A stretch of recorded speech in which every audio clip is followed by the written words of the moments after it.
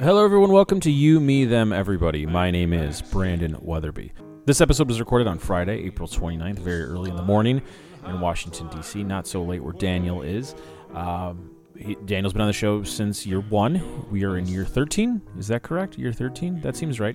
Maybe 15? Year 15? We've been doing this for a long time, and Daniel's been part of the show the entire time. He is our intro and outro music. He just got back from Chicago. He's back in Portugal. And, he had a very, I'd say, successful trip. We talk a lot about that. It's mostly about his David Lynch retrospective at the Music Box. There is some talk about recording. There is some talk about live shows. It's great. If you like Daniel, you'll enjoy this conversation. If you don't, well, we have nearly 1,000 other episodes for you to enjoy at youmethemeverybody.com, where you also have a Patreon account. Please consider giving whatever you can, because money helps things. Without further ado, here's Daniel. I loved when I would go to Chicago for short amounts of time. I love that. I loved being booked as much as possible.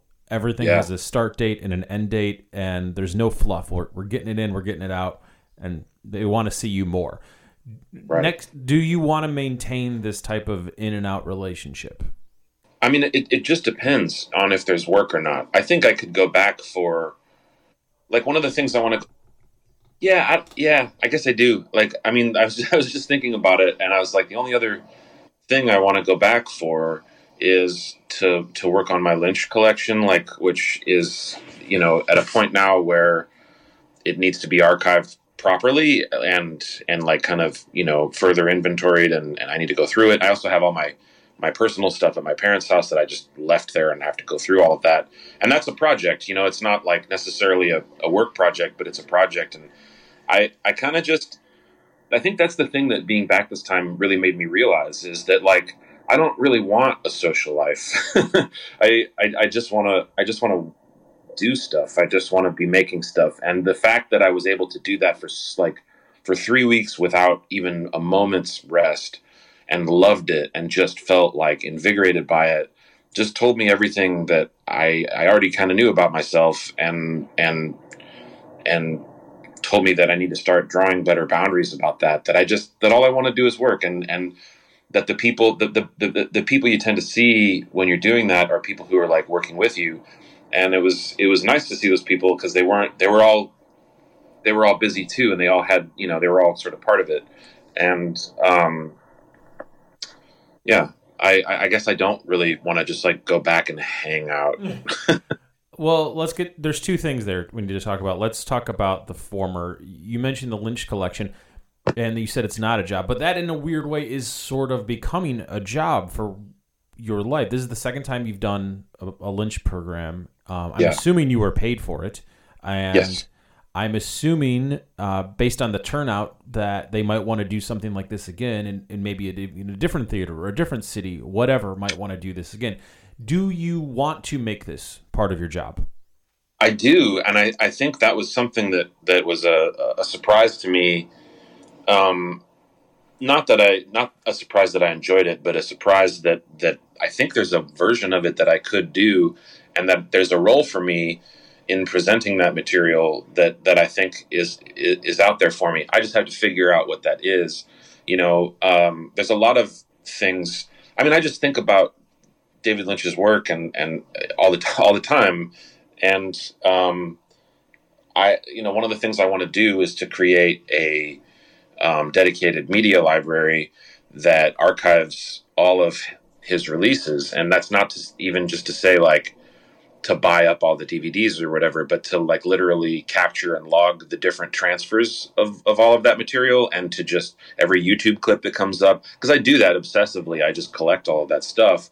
And I feel like there needs to be sort of a database for all of that, so that anybody who might be writing a paper or doing a documentary would have a resource for it. And I would really just love to be, a hub for that kind of stuff. And I already sort of am. I already have a collection that's bigger than what I know what to do with at the moment. And I also have this, like, fantasy of opening a David Lynch museum over here in Portugal or Spain. I think there's an audience for it here. Whether or not that would be successful, I don't know, or if that's just, like, me dreaming. But to speak more to, like, what you were talking about, I think that doing a kind of running show, where I present Lynch's work either as a complete retrospective or as a thematic retrospective. That's something that I didn't really think that was possible to do. You know what I mean? It just sounds too good to be true. But I think after this latest retrospective at Music Box, it really is true and really is possible. Are you at all afraid that this will hinder your own music? Because, like you said, you had the festival, but you also had your show. You also were recording albums, and you're not just like this. This is not a bedroom album thing. You're recording it, I'd say, at the most infamous at this point, well-respected Chicagoland studio. You're at Electrical Audio. You're not a hobbyist. You are a full-time musician. Does this worry you in any way?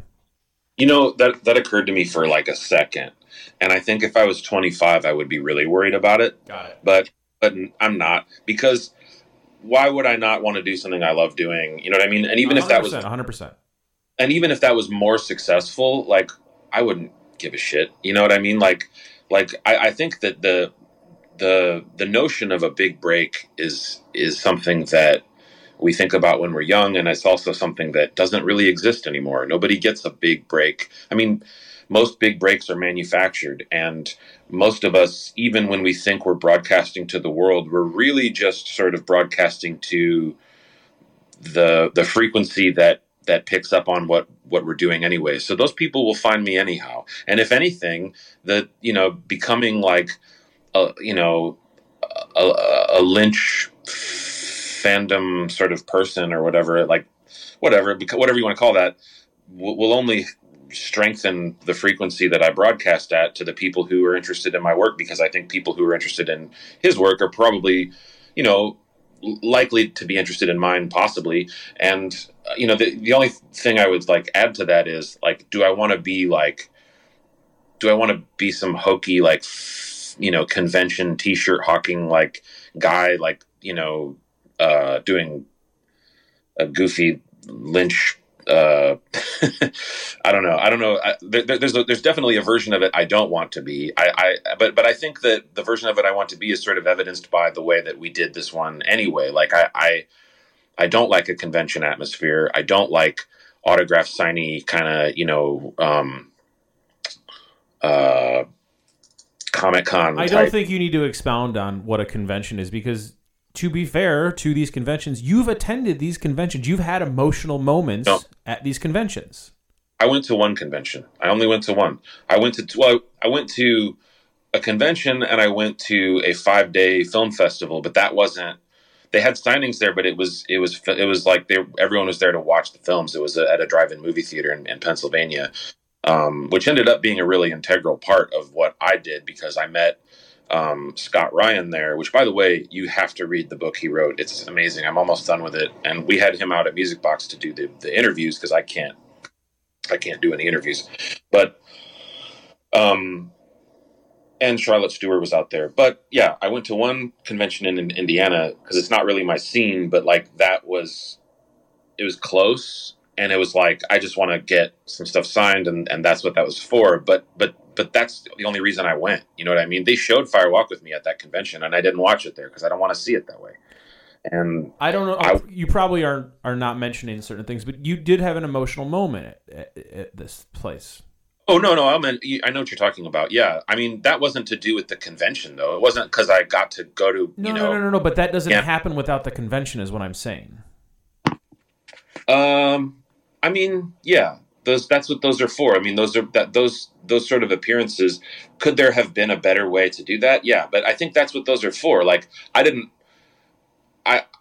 I felt like, so I went to a convention in Indiana because it was close and because it was inexpensive, and I thought, I'll just take the thing that I want Cheryl Lee to sign, which was a Fire Walk with Me matchbook, and I'll go there and I'll have her sign it, and that'll be that. Now, when I saw her, it was an emotional experience for me that I didn't expect. I started crying immediately, and it was uncontrollable. I was not able to stop it, and it was like when young girls see the Beatles or Elvis or something, or when anybody sees them, like you freak out, and it's sort of an intense experience. And seeing Cheryl Lee for me was like seeing Elvis, or like seeing Bugs Bunny or Mickey Mouse, just like talking immediately. It was strange and unreal, and she was really graceful about it. I think she probably deals with that a lot. But that being said, like, that is the proper venue for that. A movie theater is not, to me. A movie theater is where we appreciate the work, and that was the thing that I wanted to really, get across here. That this isn't like all the people that we had guests. We had Dwayne Dunham, who was the editor of Blue Velvet and Wild at Heart, and we had Charlotte Stewart come. She was in Eraserhead, but she knew David Lynch, and also Richard Green, who knew David Lynch. He was the magician in Mulholland Drive. They were guests that had stories to tell that were relevant to the work at large. And we also tried to get Jennifer Lynch, and we tried to get Peter Deming, the cinematographer of Lost Highway and The Return. But that's the thing. I wanted to have conversations that were a little more less around, like, what was it like to work on this movie? What was it like? I wanted them to feel more like we were talking about the body of work and the man who created it. At this point, you've probably consumed more Lynch material than definitely anyone I know, and probably top 1% in the world. Are you at all worried that you will learn something that will just be so off-putting that you're done? Off-putting? Yes. No, I mean, there's definitely like Lynch has tastes that aren't my taste. He's done work that I don't like. And it's not so much about the work. I'm not really talking about the work here. I'm talking about the personal. Maybe. I don't know. I still haven't read Room to Dream. Oh, really? That is very surprising to me. Yeah, I mean, part of it is that I'm a lazy reader, which my family will be embarrassed by, but but part of it also is like, I don't know, I need to make space for that. I have that thing too of like, I don't want to meet Bob Dylan. Like, that's weird. I just want him to be Bob Dylan. So like, I didn't read his book either, maybe, I will read it probably, obviously, but, yeah, that's something that I've put off. I don't just like, in terms of like the films and the music, I consume that constantly. There's not a point in sort of paying attention to that. But, I don't read everything that's out, and I definitely am not a guy who like reads all the theories and things like that either. But no, I don't. It's your question was like, do I think that there's something that could like disappoint me or like turn me off from it? No, I don't think so. Okay. I mean, if he turned out to be like I don't know, like if he committed some terrible crime or something like that, but I'm pretty sure he didn't. Like, all the guy likes to do is like paint and like do his work, and that's one of the things I admire about him. So there's not a lot of room in his life for those sorts of things that would crush my my appreciation of him. You know what I mean? I do. Did you guys reach out to Lynch himself? I didn't. I'm sure that the theater did. I think they had to for certain things about asking for permission for certain things. Certain things you don't. But then, but and I don't mean this in a negative way, but I'm not that interested in Lynch's opinion about the retrospective or things like that. And that's not because I wouldn't want him to come, obviously, or anything like that. But I don't think he would. First of all, I don't think he would like the idea of a pre-show. I think he would find that antithetical to his like way to present a movie. But that doesn't bother me. And I don't know. I think he probably is about aware of it as any other sort of little thing that's going on, about his work. But I don't. There was no like direct line of communication about it. So during the festival, some actual Lynch news or rumor appeared, which was that there might be a brand new film. I have a theory about that. Do you want to explain this? Yeah.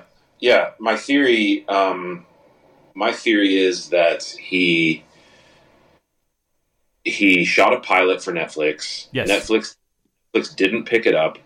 He Mulholland Drived it into a masterpiece, and then either Netflix or another distributor realized, oh, this is really something, we should throw money at this. And then at the last minute, he changed it. You know, they offered him a deal, and he pulled it from Cannes and is now developing it into a full series. That's what I hope. So let's run through this real quick. Your thing was pilot, Mulholland Drive, back to full series. Now we're looking for a home for the series. That's your idea. No, I mean, yes, except that I think that at the end, the thing that got it pulled from Cannes was that somebody promised him a full series and promised him final cut. I see. Okay. Okay.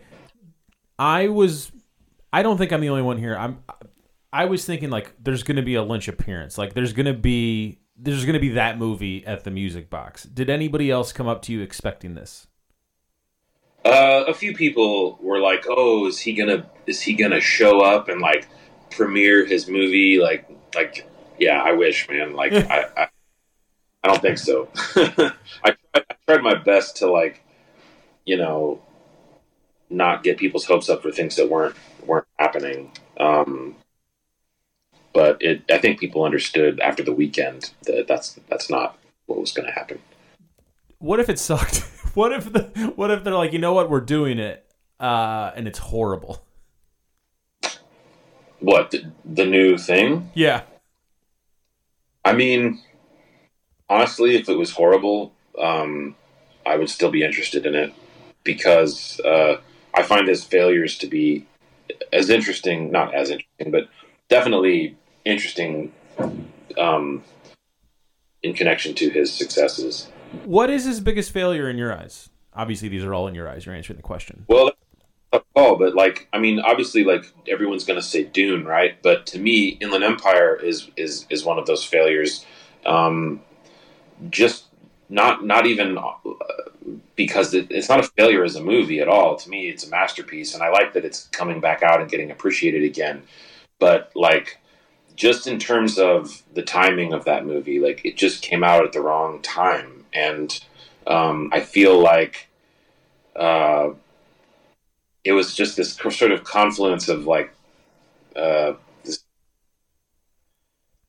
something didn't happen in terms of the promotion of that movie that should have, and I don't know what that is, and I can't even speak to it. Why it didn't connect the way that it should have. And may I posit something? Sure. The technology wasn't good enough yet, and if this is made on a digital camera 5 years later, it's perfect, and if it's made with actual film at the time, it's much better. But because we're in that weird middle ground, it doesn't. I don't know.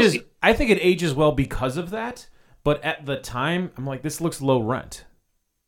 I disagree with you there, actually. And one of the things that Lynch has said about the video quality, which was 720p mini DV cameras, right?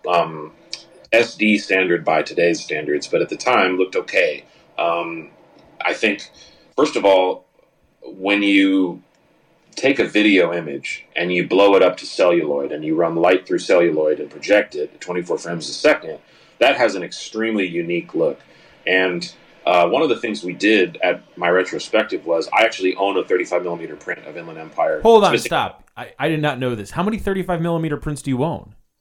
Just that. Okay. I also own a 35mm copy of David Lynch's promo for Michael Jackson's Dangerous, which we showed at the retrospective. Really quick, that's only like a minute long, correct? That's long, yeah. Okay. But I'm missing Reel 5 of Inland Empire, so if anybody has that, please. Jesus, how? I just keep my nose to the ground. You know, I keep my ear to the ground for these sort of things. I try to find them. But one of the things we did at the retrospective was after the feature, we showed 2 minutes from my print, and then 2 minutes from the 4K, the same 2 minutes from the 4K restoration. And I prefer the film myself, but that's because I'm a film projectionist, and also I think like I think the 4K looks great. A lot of people have like weird feelings about it because it's like video to, he used the video source instead of the film print as the restoration, artifact. And that caused a lot of sort of controversy among, film format nerd people. I think it's fine. But, yeah, I think, the film does look a little bit better. This is I love that you've figured out a way to get paid from doing something you were doing for free. Well, I mean, I don't know if I would go as far as I did for free. I mean, I definitely sure. It was me in my element, and I loved every minute of it. And it was like that was the thing too. It's just like I can't wait to do that again, and I can't wait to just live in that world again. And I didn't, because I was running around, I didn't get to watch all of it, but I just sharing it with everybody was an amazing experience. And I want to point this out because like there's no publication to do it really, but like we broke a record, and the record was the one that I had set, and that is a really good feeling. And really quick, for the record, for those that don't know, you're talking about attendance at the Music Box, I'm assuming. No, we're talking about the most of Lynch's works for film and television shown in one place at one time. Oh, well, that's a given. Yeah, that's a given. And I mean, I can tell you what we didn't show. The only things that we didn't show, my criteria was, did he write it? Did he direct it? Did he shoot it? Not did he produce it, which is a whole other can of worms. But like, obviously he produced a lot of these things. But what we didn't show in that criteria was episodes 1 through 7 and 9 through 18 of The Return, and episodes 1 through 28 of the original series, or I guess the few episodes that he directed. You would if you want to be technical about it, and then episode 7 of On the Air, which he wrote but did not direct. That's it. There's nothing else that he has made that we did not show. And there was about 3 hours worth of material when we got started at the beginning of that week, where I was like, there's 3 hours worth of stuff that I won't be able to say that we showed. And I found, thanks to the projection staff at Music Box, like we found time. And so when there was barely any time that we were there that there was not something playing on screen. And so we found time. If there was an extra 10 minutes, an extra 30 minutes, on any given day, or if we opened a little early, I would say, let's put this here. And to further that, we actually played in the lounge at the Music Box every single David Lynch weather report in order. Did you play Twin Beaks, the Sesame Street parody? No. Well, how does it feel to be a failure? Well, first of all, Lynch didn't do that. There's a lot of Twin Peaks stuff, like extra stuff, that I had to not show because I had limited time on that day for other things. But I did, I prioritized. So for the Twin Peaks Day was like one of the best days. It was one of the best days of my life, to be honest. Like we had no guests. We had no special guests. The only thing that we had, we had Bang Bang Pie Shop in Chicago come and do cherry pie. They set up a little, kiosk. We had Glassworks Coffee come and they made a special Laura Palmer roast, which also comes with a download of three David Lynch themes that I recorded.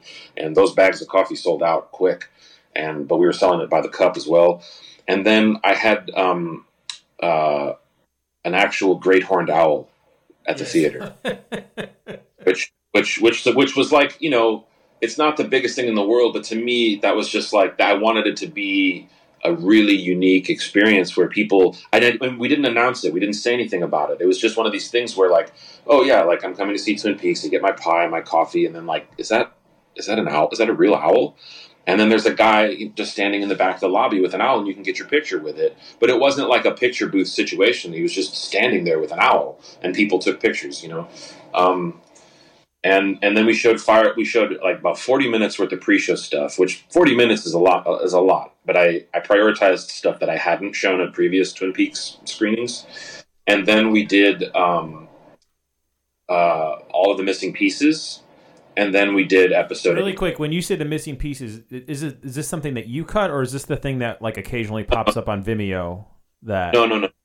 The missing pieces are the deleted scenes from Fire Walk with Me, which are sort of cut into their own little movie. Yeah. And then when we did Fire Walk with Me again on the final day, it could have just been a repeat day. But what I did instead was we did Fire Walk with Me directly into the pilot episode, which is my favorite way to watch material because it reframes the pilot, in a different light.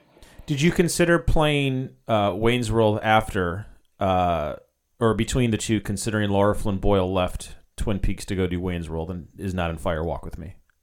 No, but now that you say that, I'm going to look for a Laura Flynn Boyle clip from that to include in the pre-show material, because I actually have a clip where that's something I cut myself, and I don't know, maybe this is in bad taste, but I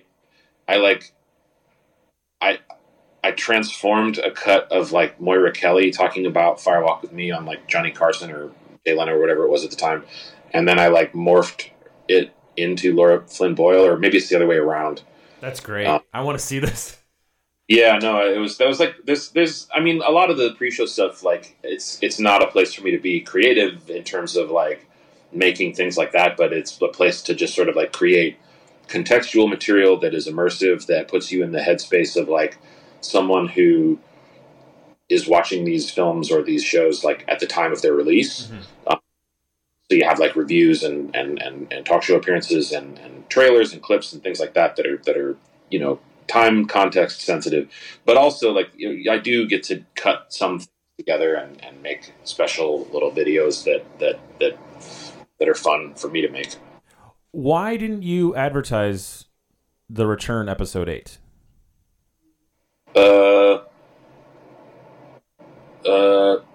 Is it legal stuff? Listen, I know I can talk about it because it's already happened and people were sharing about it. It's not a secret anymore. It's already happened. It did happen, yeah. It did happen, yeah. Okay. Yeah, we did show that.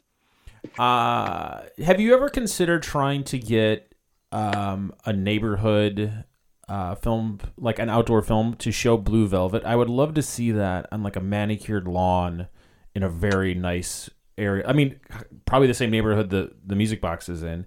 And go ahead, please. It's funny you mentioned that. So I saw that at a drive-in theater in Pennsylvania, and it was beautiful to see it that way. Yeah. What was the town that it was filmed in? It was filmed in some town in North Carolina. And I always thought it would be cool to go there and do an outdoor screening of it. Are you happy with the music right now? Your music? Am I happy with my music right now? I'm extremely happy with my music right now because I think I had more of it than I thought, and that's always the case. I had last year we me and the band went into the studio and did about 5 songs, and we recorded them in one day, and it was like really like it just everything clicked. It was really good, and we were all just playing it live, and the recordings were fantastic. The only thing I didn't have was a final vocal on any of them. And some of them were sort of challenging to sing, which is why I didn't record vocals at the time. And so when I was coming back for the Lynch retrospective, I thought, well, it would be stupid of me not to get these guys back together and finish that and make a record of it, so I don't just have some EP that nobody's going to ever hear about, But one of the things I forgot to do was write songs. So a week before I left, I got COVID. And, I didn't know that. How are you feeling? Yeah, I'm fine. I mean, I was okay. It was like I got the BA2 variant, which is like the easy, breezy one, where you're just kind of sick for 3 days and then you're fine. But really quick, you are an actual friend, and you were for the majority of this thing one of the most cautious folks I know. Now that you've had it, do you feel any sort of freedom? A little bit. I mean, I feel like it's less likely that I'll get it, but also, um, I'm triple vaccinated. I had it already. I feel a little bit more like, yeah, I have to kind of move on with things, but I wear my mask. I do abide by all the things, and I Do you stay away feel well?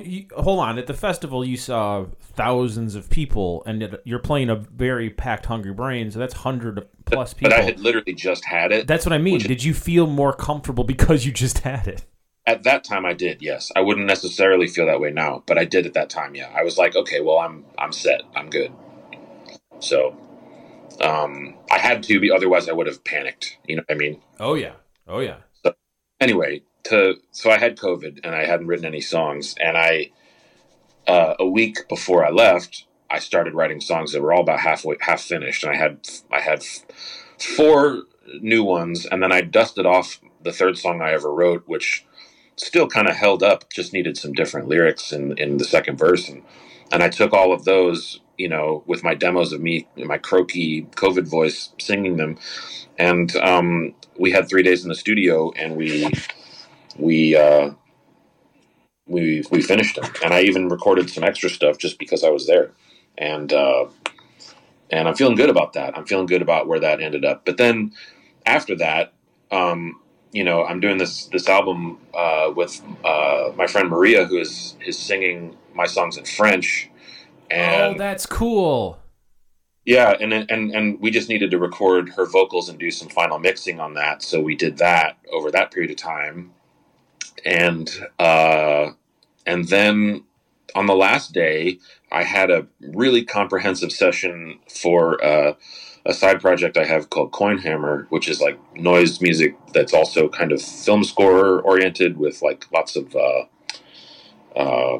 field recordings and things that I record with my phone, sounds. And that record weirdly is coming together very fast, and I'm really excited about it. So I ended this whole trip with like 3 records that are like pretty much ready to go. We just need to, record a few little overdubs and do some mixing. Have you figured out how to sell a t-shirt that isn't lame? Because I can't think of any solo artist who I want on a t-shirt other than like Fiona Apple. The thing, that's a tough thing for me because I don't wear t-shirts of anything. I wear the same shirt every day. You've had a uniform. I've known you for over 20 years. You've had the same uniform. Yeah, well, it's a problem right now because it's hot. I've lost. Well, no, it's not. That's not a problem at all. I wear a black polo shirt and black slacks, but the J.C. Penney stopped making the shirts that I wear. They started making in this weird polyester, and I can't wear that shit. And so the last shirts I have are the last shirts that I've had for the last 5 years, and I only have 4. I only have 4 of them, and I don't have any pants anymore because they all have holes in them, and then also I've lost some weight, and my pants are like falling off, and I'm not about to wear a belt like some lunatic. You're such an idiot. I love it. Get it. I want you to become a suit guy. I know you're never going to become a suit guy. I don't wear a belt because I won't wear a belt. Belts are weird, man. They collect. If you wear a belt, all the stuff from your body will collect under there, and it'll be. That means it's the wrong size belt. That's not how belts are supposed to work. You're using a belt incorrectly. Well, you'll have to show me how to use a belt. You should become a suit I think you'd actually really like becoming a suit guy, or at least a suit jacket guy, because then you always have pockets and you have pens and all the time. But they don't jacket for my size. That's the problem. When That's not true. That's not true. No. Listen, when you're a big guy, the suit jackets you get make you look bigger, like fucking doorman or something. I don't want that. I don't want. I know you're never going to do it. You just need a tailor. That is a luxury that I don't see myself being able to afford at any point, but we'll see. I understand why you're saying that, but take advantage of where you are in the world right now, and if it becomes your uniform, you're going to wear it every day. It makes sense. That's true. I think I'm going to look into that. One of the things also though is like Portugal has a bunch of shopping malls here, and they have a bunch of like kind of weird off-brand, sort of type of things. And so I'm going to go to some shopping malls and like try on clothes and see if I can find something that I can wear that they have here. And then if I can find it, I'm just going to buy like a ton of it. I get that. I get that. But then if I lose more weight, I'm screwed. So I don't know. I'll buy enough of it, but it's a problem right now. And I look, because my hair is long now and my beard is long now, I look to some people at first sight, depending on my mood, like a vagrant or something. And the clothes don't help that. And so I'm a little concerned about not having clothes on my, on my person. You got get a suit jacket, man. They're useful, or a painter's coat. No, like, come on, like that's such a fucking. When I go to the Oscars, I'll wear a fucking suit jacket, right? Like, I'm not. I understand. Who am I? Okay. For a suit jacket. Think about the utility of the jacket. That's why I'm suggesting it. Man, a suit is you don't have to wear the full suit. I'm just saying a jacket would help you. Why don't I just wear sunglasses and walk around giving people, finger guns? Like, it's not. Yeah, why don't you? Because I don't want to. Because that's not who I am. That's not. Also, I don't think anyone wearing a suit who isn't extremely rich is actually comfortable. I really disagree. Unless you are someone who has a thin build, in which case you're probably always comfortable. No, I don't have a thin build. I prefer a suit. If anything, it hides your body. I don't need to hide my body. I just need to not be walking around nude or with clothes that are full of holes. Yeah, and I don't need to look cool. I don't need to look cool at all. I need to just look. I just need to be able to carry myself in a way that I don't have to worry about my fucking pants falling down or like reaching up for something and people seeing the Swiss cheese, holes in my 5-6-year-old shirts. This is why I like the suit. It's not so much because stop thinking of it as a whole suit. Just think of it as just the jacket. It's so useful. If it's cold out, you're good. If it's hot out, you can take it off. There's pockets everywhere. It makes a lot of sense. And for someone traveling a lot, that's why I like it. I just want to point something out, which is that all the nice suit jackets are very small.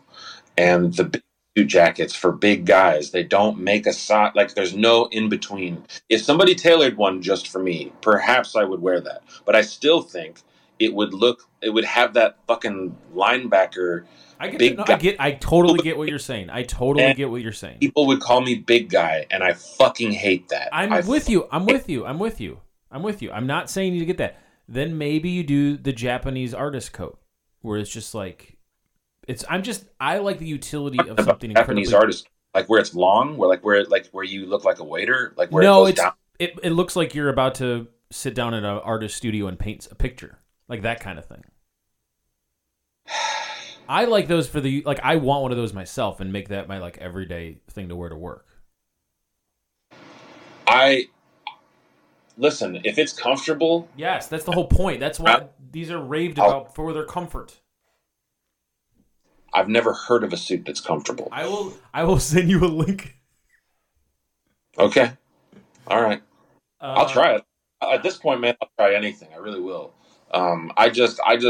My experience with clothes like that has been that they are constrictive or they are bulky, and there is very little in between. I 100% agree with you. Yeah. I know the issues. I agree with them. Yeah. That's something I have to deal with this week because I was walking down the street the other day and my pants were like falling down. I had to keep my hands in my pockets. So you're just bragging about weight loss. I'm not, though. Like I didn't lose a ton of weight. I lost just enough for that to happen. So you look the same, but none of your clothes fit. Yeah. Well, no, my shirts fit fine. They always have, but they're it's because they're old and ratty and I wear my fleece jacket over that all the time. How was the Brain Show? Was that your first show since COVID Your first It U.S. was. show? It was my first show in a little over 2 years. How'd it feel? It felt great. I think I didn't rehearse for it at all. Really? No, yeah, it was Well, funny. hold on. I didn't. To be fair, you were in the studio. Yeah, and at the Music Box, and before that, I was writing. Before I left, I was writing, so I didn't have any time to rehearse.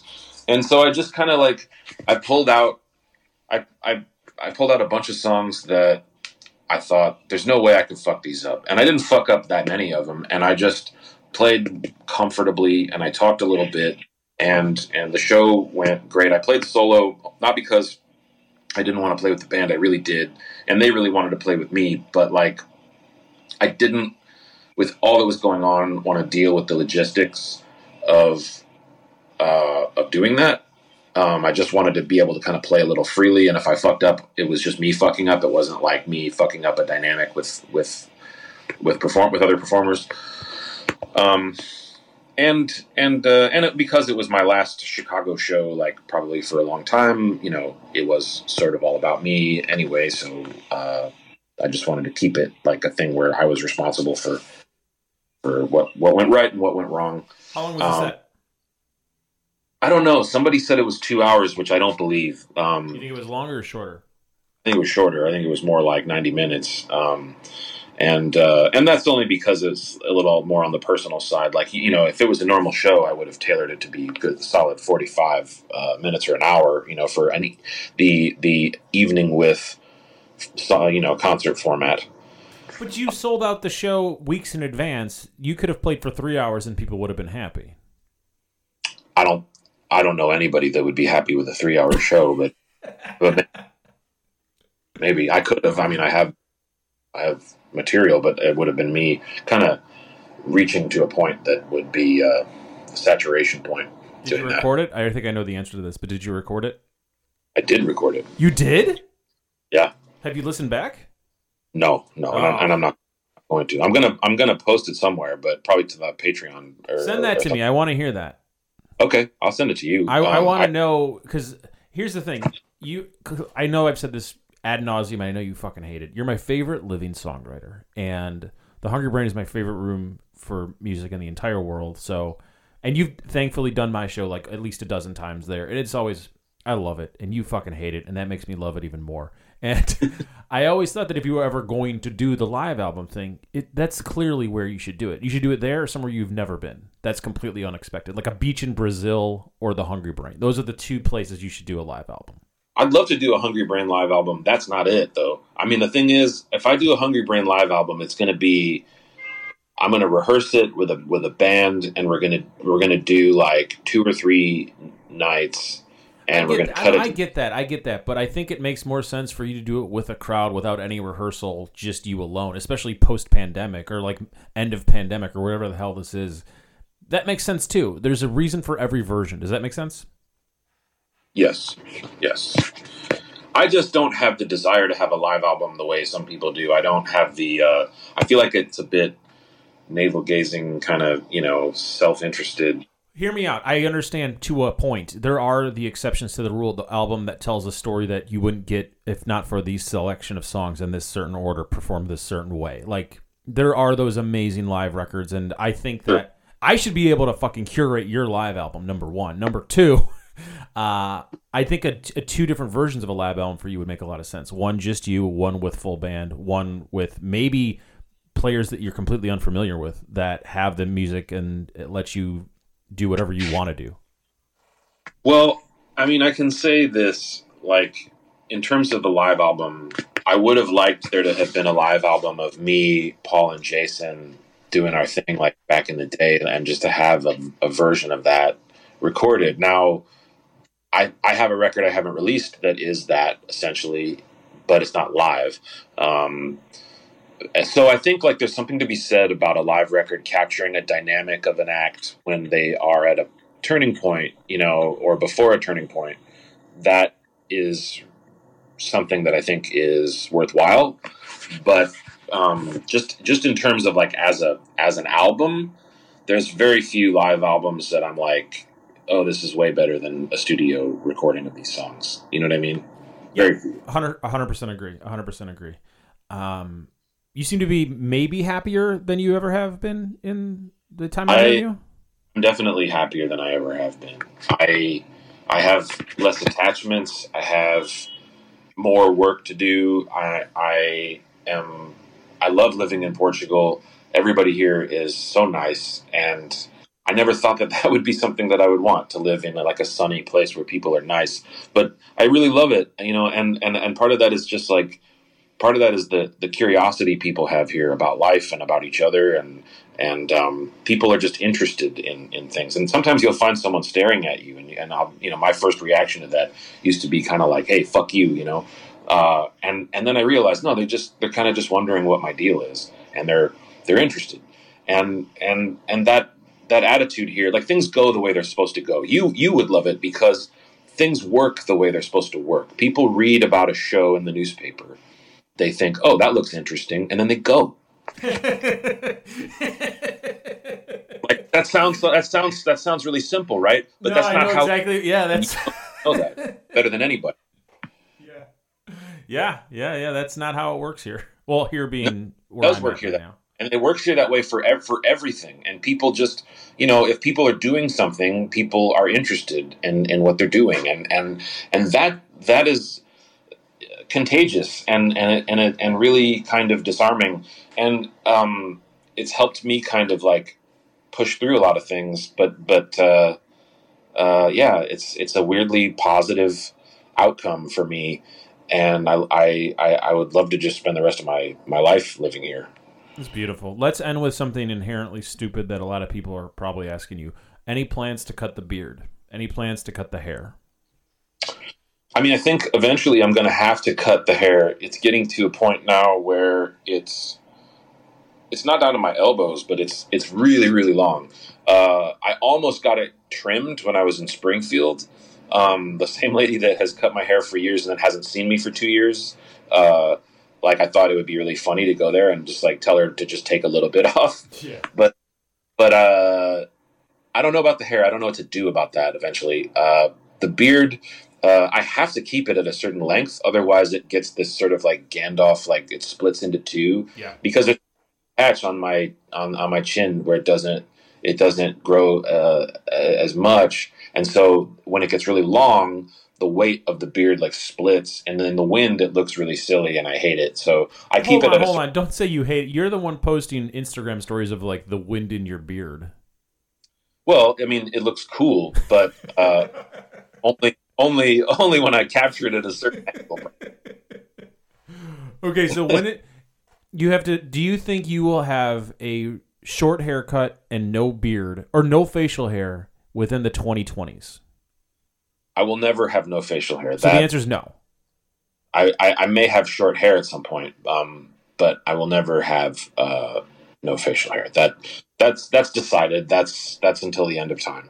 Okay, how about a beard that's more representative of you pre-COVID? No.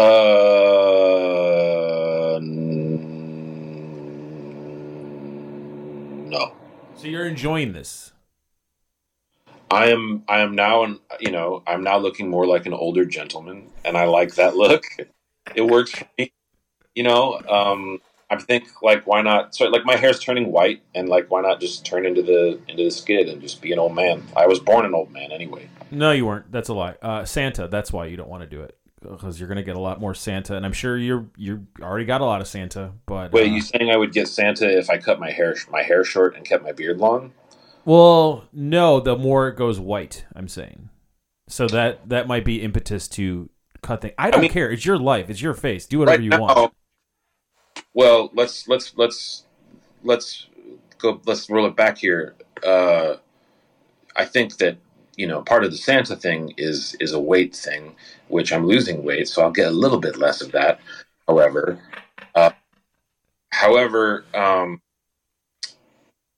what I get more than that is Jesus. People think that I look like Jesus, Jesus is a very the sort of like normal representation of Jesus that that's like obviously not real. That's a pretty handsome guy, but unfortunately, I also look like I've been told Thor from the Avengers Endgame movie where he puts on weight. So the other one, and let's just like, this is a really, like, that this is something I don't like to talk about, but since we're talking about it and it's you, the Zach, the one thing I'm really happy that I don't hear anymore because of the long hair is Zach Galifianakis. Oh yeah.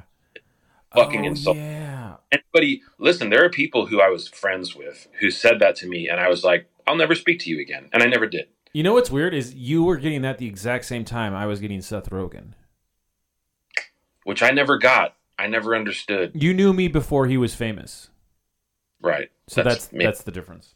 But I don't see it. Definitely don't see it, and the older he gets and the more we diverge. But I could see the voice. I could understand that. Well, the thing about Zach Galifianakis and me was, we're both guys that are unattractive and a little bit overweight. And, shut the fuck up. Don't do that. You're actually both attractive. Well, I think I'm attractive now. No. Even when you thought you were a ghoul, both you and Galifianakis are not ugly people. Well, he's not. And he's not someone... I don't find him attractive, and I find it offensive that when people compare me to him, so that, I could see why people find him attractive. Completely. Man, I could see why people find anything attractive, but thing to say. Like people, here's the thing, people would say to me sometimes, like, has anyone ever told you that you look like Zach Galifianakis? And I would say, no one that I ever speak to now. Why didn't you ever just respond and go, people say I look like Zach Braff all the time? Because that's not very funny. That's very funny. You're wrong. Well, I'll let the people decide. But he's dating like a tween. What are you talking about? He's a very attractive man. Well, that's not good. And also, Zach Braff is very attractive. I'll have to disagree with you. Yeah, Zach Braff, the older he gets, he's got that weird I'm too thin thing going on.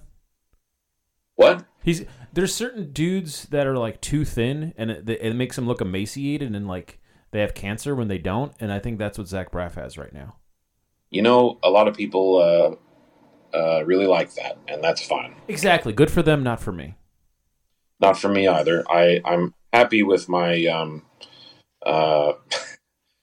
almost, not quite Santa, not quite Thor, definitely not Zach Galifianakis. I have a unique build. I have a unique look. I cut a figure when I walk into a room. I definitely draw attention. Sometimes I get attention I don't like, and when I do, I bark at those people, and they You've made it your career.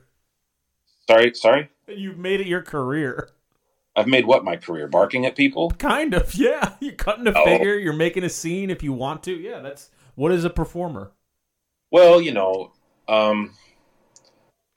I like to be ready to bark at people if I have to, or bite people if I have to. When's the last time you bit someone? Well, that's not any of your business. That's a good answer. I'm really happy for you, and I wonder if I'll see you in the next 12 months. My guess is no. I wouldn't be so sure. I think I have to come back to Springfield to go through all my Lynch stuff, and I probably will be, end up having to go to somebody's wedding or funeral or something like that, and we'll, hopefully our paths will cross in the interim. So what you're saying is death will bring us together. Yes. I'm happy for you. Send me that music. I'll send you a link to that coat. I love these coats, man. They're great. I want to get one. Okay. Listen, if there's a coat out there for me, I want to know about it. You, Me, Them, Everybody is produced by me, Brandon Weatherby. We've been doing this since 2008. This is year 15. We have a Patreon account. Please consider donating at youmethemeverybody.com and in this podcast description. The most recent year of shows is available in iTunes and Spotify. The first 15 years, all 900 plus episodes are available at youmethemeverybody.com. Follow us on all the social media handles you could think of. It's @YMTE. Our art is by Jillian Ron, and our music is by Daniel Knox. Thanks for listening, and have a wonderful night. I'll hunt the places that you've been sleeping, friends and family.